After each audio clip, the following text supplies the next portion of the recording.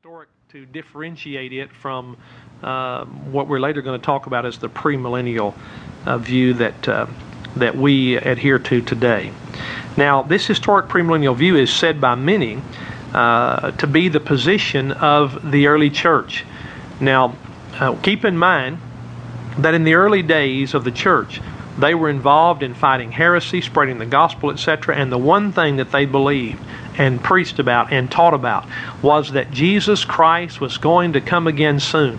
In John chapter 14, when Jesus said, "Let not your hearts be troubled, you believe in God, believe also in me. For in my Father's house are many mansions. If it were not so, I would have told you." They understood that Jesus Christ was going to go away, but that He was promising to come again. And I want you to know that when they met one another in the days following the resurrection and the ascension of Jesus, they would oftentimes simply say, "Maranatha," which simply means, "Even so come, Lord Jesus." And it was a reference to the fact that they believed Christ was going to come again. And the early church understood that the mystery of the church, as revealed by the Apostle Paul, was going to be an age, if you please, of an indefinite period of time. They also understood that tribulation would come upon the world. They also understood that there would be a 1,000-year reign of Christ on earth. Well, where in the world did they get that from? Well, they read Revelation chapter 20, verse 5. And they read that we would reign with Christ for 1,000 years upon this earth. And they didn't try to rationalize or spiritualize or allegorize it away. They just simply said, I said 5, I meant to say verse 4, whereby it just simply says, "And I saw thrones on which were seated those who had been given authority to judge. And I saw the souls of those who had been beheaded because of their testimony for Jesus and because of the word of God. They had not worshipped the beast or his image and not received the mark on their foreheads or upon their hands. They came to life and reigned with Christ 1,000 years.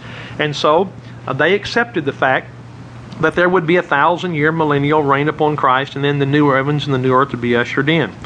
Now, this was particularly the view held by the church from the time of Jesus until about 400 A.D. Now, what's interesting about this is that the early church did not necessarily distinguish between the rapture and the second coming. They just believed that Jesus was coming for His own. They understood what Paul had written in 1 Thessalonians chapter 4. "For the Lord Himself shall descend from heaven with a shout, with the voice of the archangel, the trumpet of God.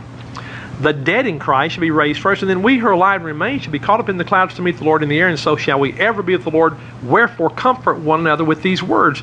Now they understood there was going to be a coming of Christ for the saints, and then there would be a coming of Christ with the saints, because again, they had read Revelation chapter 19, verses 11 through verse 20, and they knew Zechariah chapter 14, the return of Jesus Christ, the coming of the Messiah back to the earth, literally and physically.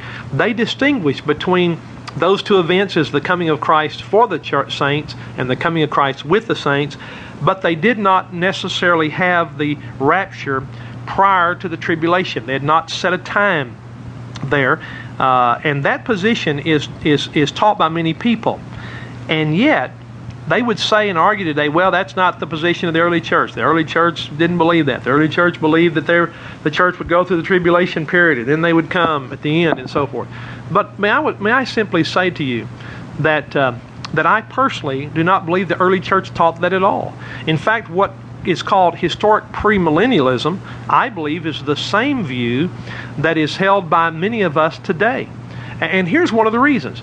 We have a quote by a man by the name of, and he's known as a Syrian or Pseudo-Ephraim, the Syrian, and we have a quote here that dates back to sometime between 374 A.D.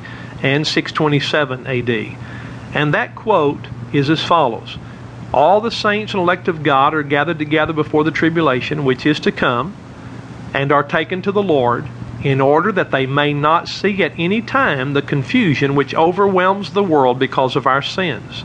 Now, here is a sermon. Now, written by a man, he's called Pseudo-Ephraim, because we don't know exactly who he was. But in his writings, we find that in this particular sermon that he preached, he clearly states